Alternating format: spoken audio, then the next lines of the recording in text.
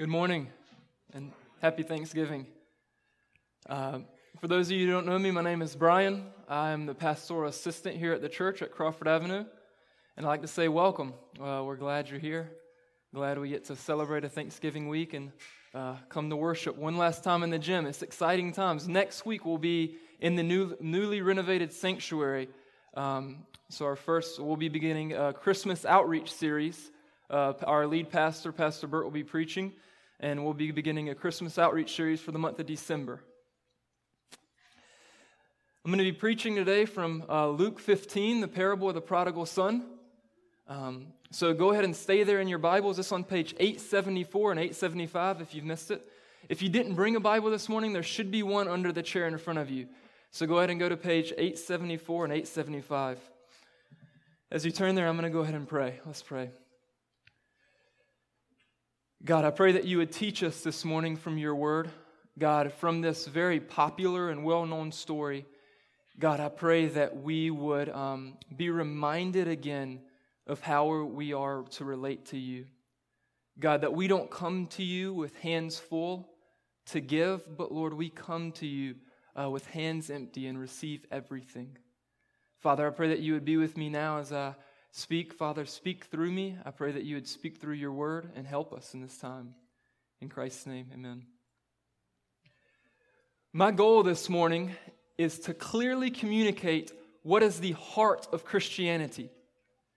What does it look like when we relate to God? How are we supposed to view our relationship with God? There's several ways to view a relationship with God. We can see him as a dictator who says, hey, you do this, and you follow. We can view him as Santa Claus, and we say, okay, we behave nicely, and he gives us good gifts. We pay our deeds of good behavior, and he gives us good gifts. But this story is calling us to relate to God as a loving Father, where we come to him with nothing, and we get everything. So that's the main point of my message this morning. My main point is that Christianity is a hands-empty receiving and not a hands-full exchange. I'll say that again. Christianity, our relationship with God, is a hands-empty receiving and not a hands-full exchange. I want to start this morning and look at the context where Jesus tells a story. It's important to see who Jesus is telling this story to understand the point of this. So look at verses 1 and 2. We see that Jesus is telling this parable to two groups of people. Verse 1. Now the tax collectors and sinners were all gathering near to him. And the Pharisees and scribes grumbled, saying, this man receives sinners and eats with them. So here we see two groups of people in verses 1 and 2. We have the Pharisees and the scribes on one hand, and we have the tax collectors and sinners on the other. The Pharisees and scribes are the religious leaders of Jesus' day. They're the religious elite. They're the religious all-stars. They have memorized much of the Old Testament. They fast religiously. They don't miss a week of fasting. They don't miss their tithes. They're the religious elites. And on the other hand, we have the tax collectors and sinners. Now, these people are the opposite of the Pharisees and the scribes. These are known as the immoral crowd, or the non-religious crowd, or the people who haven't done the right deeds or paid their dues.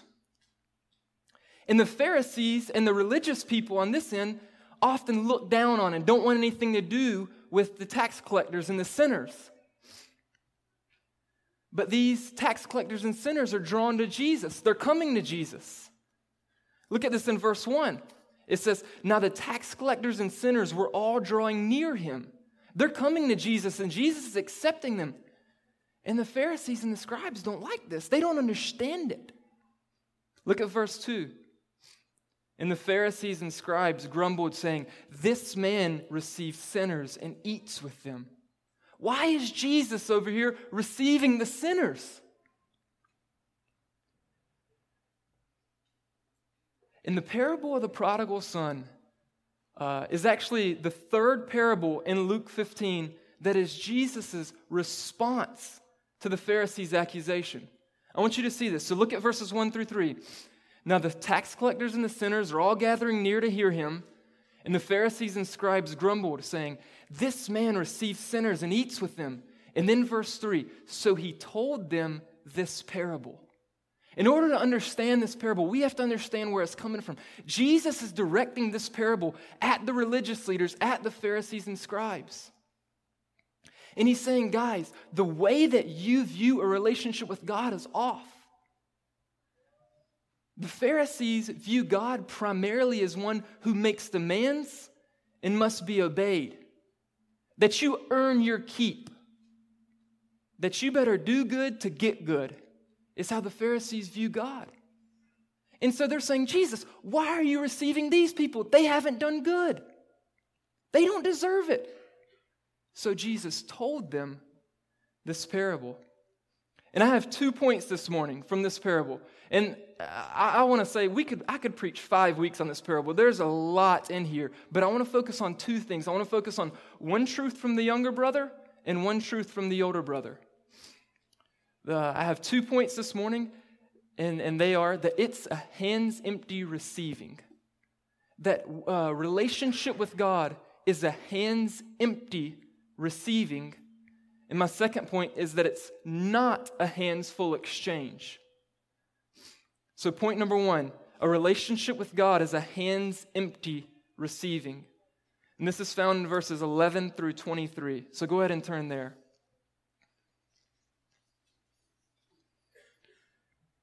Verse 11, and he said, and this is Jesus speaking to the Pharisees, and he said, there was a man who had 2 sons, and the younger of them said to his father, Father, give me the share of property that is coming to me. And he divided his property between them. Not many days later, the younger son gathered all he had and took a journey into a far country, and there he squandered his property in reckless living. And when he had spent everything, a severe famine arose in that country, and he began to be in need.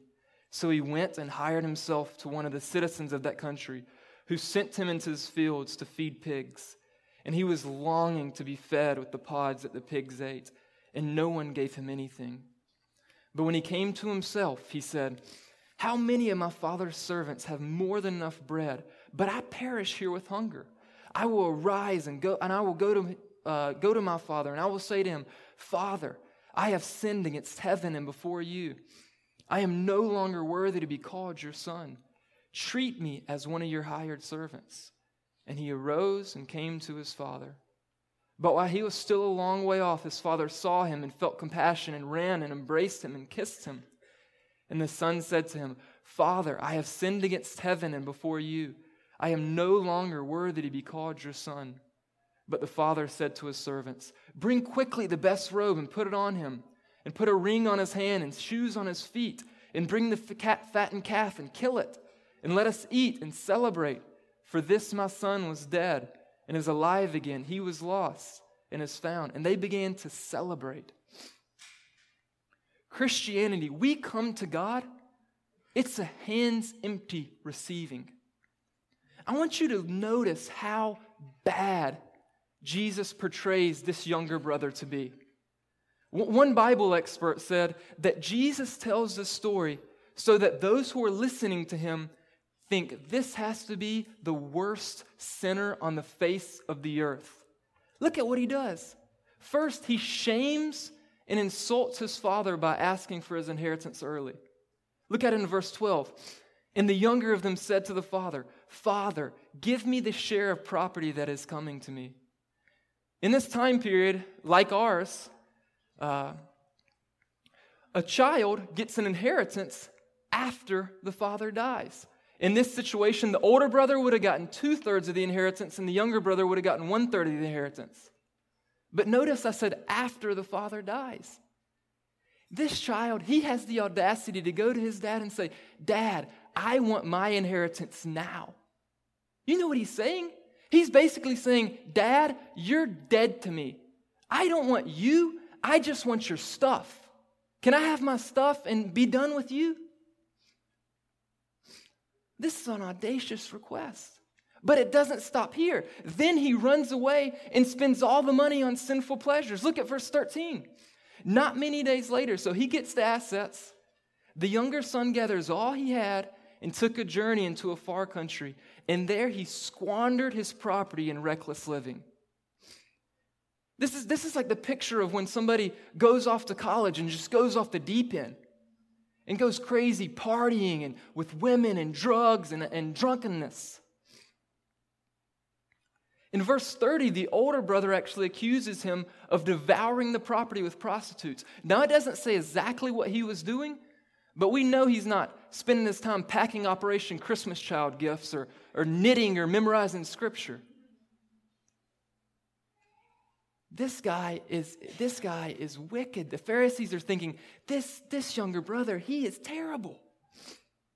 And then look at 14. Look at verse 14. He handles unclean animals. This isn't something we might recognize in our culture, but in Jewish time period, pigs are unclean. The Old Testament says you don't eat pigs, you don't eat pork, you're not supposed to, and you don't touch unclean animals. You become unclean. But look at verse 14. But when he had spent everything, a severe famine arose in that country, and he began to be in need. So he went and hired himself out to one of the citizens of that country, who sent him into the field to feed pigs. And he was longing to be fed with the pods that the pigs ate, and no one gave him anything. Jesus, this guy is terrible. This is the worst sinner on the face of the earth. That's what the Pharisees would be thinking right now. He's broke and hungry and desperate. Just an aside, I just want to say, we see the harmful consequences of sin right here. You know, sin always overpromises and underdelivers. I just want to say, especially for you, maybe middle schoolers or high schoolers, or for those of you in college, I've been there. You know, it might look so good what the world has to offer. To this son right here, he's probably working on the farm with his dad, and he's saying, man, if I could just go into the city and live it up, then I would have true life and true satisfaction. Sin overpromises and underdelivers. He's left desperate. He's left homeless. He's left broke. In verse 17 says he comes to his senses. He comes to his senses and devises a plan. He says, you know what? I've been a royal screw-up, but maybe my father will take me back. Maybe my father will take me back as a hired servant. Verse 17, but when he came to himself, he said, how many of my father's hired servants have more than enough bread, but I perish here with hunger? I will arise and go to my father, and I will say to him, I'm going to give him a speech. I'm going to say, Father, I have sinned against heaven and before you. I am no longer worthy to be called your son. Treat me as one of your hired servants. Now I could just imagine as he's thinking about this in his head, he's going through this speech over and over. You know the speech. You've messed up. You've stayed out late. You've snuck out. And you're thinking, I got something coming to me. I've got to practice my speech. And his speech is, he's thinking, I'm going to go back. I'm going to beg for his forgiveness. I'm going to ask to be a hired servant, which in this time period is the lowest of the low. In this time period, these are lower than the slaves. And I'm going to beg, and hopefully I can earn my way back. Hopefully I can work and pay off my debts that I owe my father.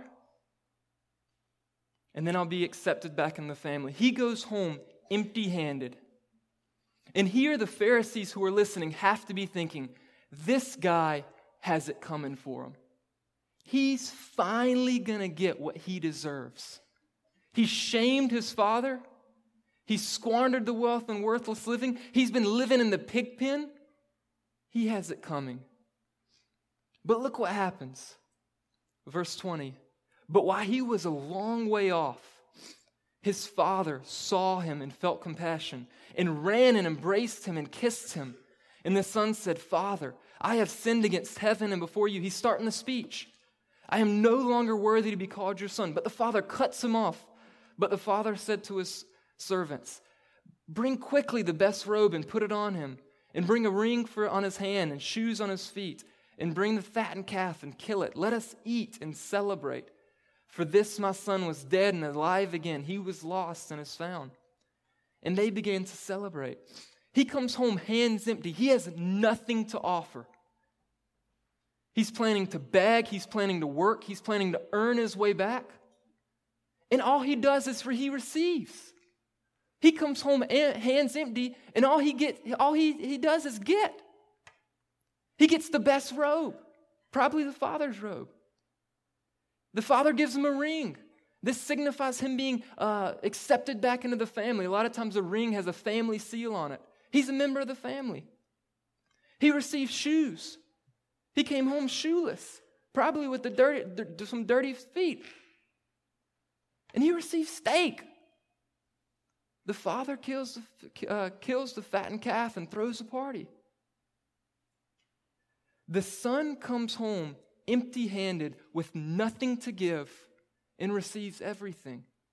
And Jesus is saying, Pharisees, this is the heart of Christianity. We bring nothing. It's not a hands-full exchange. I give you, God, some stuff. You give me some stuff. It's a hands-empty receiving.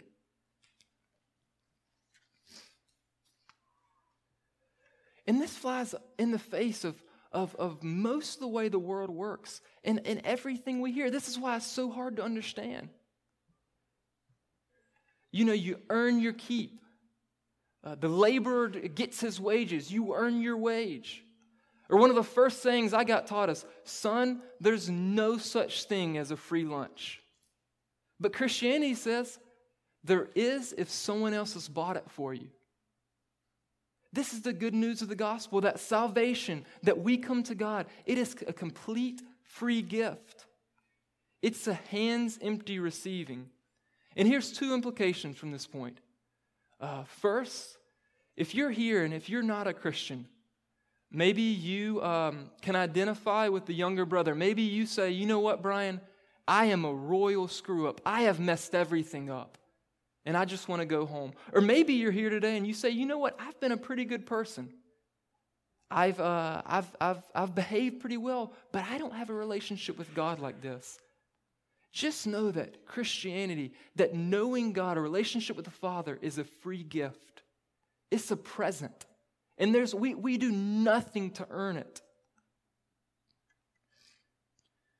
And if you're a Christian here this morning, know that it doesn't switch and become like a hands-full handshake, or we don't add anything after we become a Christian. It's still a hands-empty receiving. It's still all about grace, even after we're a Christian. And this is great news. This simple truth of the gospel should affect our lives. Even this week with me, I'm going to be honest, I had a bad week spiritually. I had to live this out. I told my wife, Sydney, several times, I can't believe I'm preaching this sermon because I feel like I can't go to God right now. I've had such a tough week, such a bad week spiritually. And I kept on telling myself, I became a Christian, hands empty, and I'm still a Christian, hands empty. I can go to God. I can go to my Father, and He runs to me, even after I've been a Christian for 6 or 7 or 30 years. Christianity is a hands-empty receiving from the Father. We bring nothing. That's point number 1. And point number 2 is Christianity is not a hands-full exchange. And this is found in verses 25 through 32. Look at verses 25 through 32. This is found from the example of the older brother. Now his older son was in the field, and as he came, he drew near the house. He heard music and dancing, and he called one of his servants and asked what these things meant. And he said to him, your brother has come, and your father has killed the fattened calf, because he has received him back safe and sound. But he was angry and refused to go in. His father came out and entreated him, but he answered his father, look, these many years I have served you, and I have never disobeyed your command. Yet you never gave me a young goat that I might celebrate with my friends. But when this son of yours came, who has devoured your property with prostitutes, you killed the fattened calf for him. And he said to him, Son, you are always with me, and all that is mine is yours. It is fitting to celebrate and be glad. For this your brother was dead and is alive. He was lost and is found. I want you to notice here the lostness of this older brother. What is this parable often called? The parable of the prodigal son. That it's all about the younger brother. But I think just as much as it is about the younger brother, it's about the older brother. Jesus is telling this to the Pharisees to enlighten them on how to view God, and they're the older brother. He's showing them their hearts. This parable is a warning to the Pharisees. It's showing them the hidden lostness of their hearts. That they see a relationship with God the Father as a transaction, as an exchange. And the point is that Christianity is not a hands-full transaction. It's not a hands-full exchange. Look at verse 25. The older son is in the field, and as he came, he drew near the house, and he heard music and dancing. Whoa, what's going on? I've been out there working. I've been out there obeying the Father. I've been out there doing everything I'm supposed to do. And I hear music and dancing. And he called one of the servants and asked him what these things meant. And he said to him, Your brother has come, the brother that ran away, the brother that took a third of the inheritance. And your father has killed the fattened calf because he has received him set back safe and sound. So he was angry and refused to go in. Why is he angry? Because my brother doesn't deserve this. He hasn't earned it. He hasn't paid his dues. I'm the one who's done all the work. I'm the one who's stayed on the farm. I'm the one who's earned my keep here. Why does he get in the fattened calf? Look at it, verse 28. His father came out and entreated him, but he answered his father, Look, Father, these many years I have served you, and I have never disobeyed your command. Yet you never gave me a young goat that I might celebrate with my friends. But when this son of yours came, who has devoured your property with prostitutes, you killed him the fattened calf. Dad, he didn't finish his dinner, but he gets dessert. This isn't fair. And this is the heart of an older brother. This is the heart of the Pharisees that Jesus is warning them about. The Pharisees are saying, the older brother is saying, I've done the good, so I should get the good. It's a transaction. I've done the good, so I should get a good life. And this parable is teaching us that just because we might behave well, or just because we might do good behavior, do good deeds, does not mean that we have a relationship with the Father, and does not mean that we honor the Father. Good deeds does not equate to Christianity.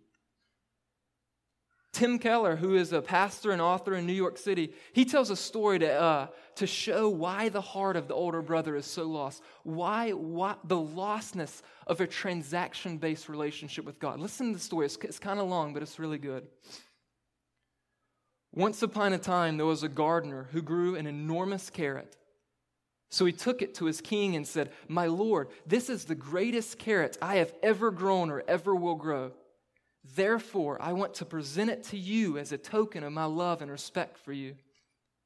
So he goes and gives it to the king. The king was touched and discerned the man's heart. So as he turned to go, the king says, Wait! You are clearly a good steward of the earth. I own a plot of land right next to yours. I want to give it to you freely as a gift so you can garden it all. And the gardener was amazed and delighted and went home rejoicing. But there was a nobleman at the king's court who overheard all of this. And he said, My, if that's what you get for a carrot, what if you give the king something better? So the next day the nobleman came before the king, and he was leading a handsome black stallion. He bowed low and said, My lord, I breed horses, and this is the greatest horse I've ever bred or ever will. Therefore, I want to present it to you as a token of my love and respect for you. But the king discerned his heart and said, Thank you. and took the horse and merely dismissed him. The nobleman was perplexed. So the king said, "Let me explain. The gardener was giving me the carrot, but you were giving yourself the horse."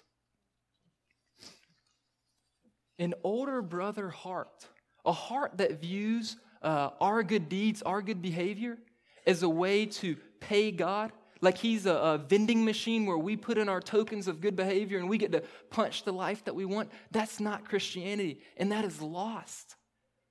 And that's why good behavior, good deeds, doesn't mean we have a heart for the Father. And I want to stop right here and ask, how might this older brother transaction relationship show up in our lives? Because obviously, we're not walking around, hey, Brian, I'm a Christian. Oh, I view God as a transaction. Nice to meet you. No. It's sneaky. It's deceptive.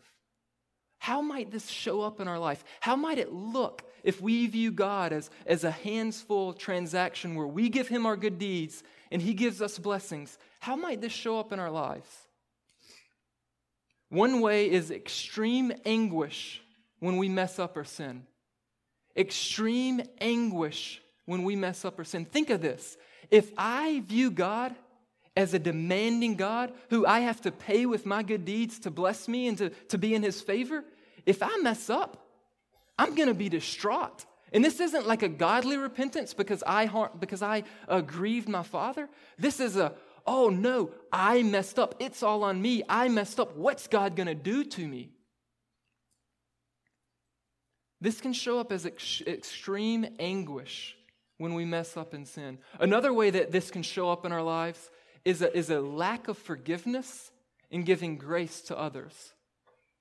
Lack of forgiveness to others. You know, if we see God primarily as somebody who holds us to a certain standard and we have to pay him with those good deeds, we better not mess up or else he's going to get us. What happens when someone messes up and sins against me? I'm going to hold them to that same high standard because I'm earning it with God, so you better earn it with me. A transactional heart, a transactional relationship with God can show up. Extreme anguish when we sin, bitterness, a lack of forgiveness to others when they sin against us. Or this is the kicker for me. This hit the nail on the head with me. What about this? What about this? Anger or frustration with God whenever things don't go my way. As I examined my heart this week and said, God, in what ways do I have an older brother's heart? In what ways do I need to repent of this? This hit the nail on the head. Anger or frustration with God when things don't go my way. I was thinking about a few years ago, probably about a year ago, I was sitting in the back of my physical therapy classroom. Many of you probably don't know, I have some physical sicknesses, illness, autoimmune disease, and I was really suffering. So my autoimmune disease was terrible at this time. I am feeling miserable. And I'm sitting in the back of the classroom, my head against the wall, and I'm just like, this is miserable. Life is so bad right now. And then I look, and I see all my classmates, many of whom I love deeply, many of whom who are not Christians, and let's just say they're not actively living a moral lifestyle for the Lord. And I look at them, and I see them laughing, all healthy.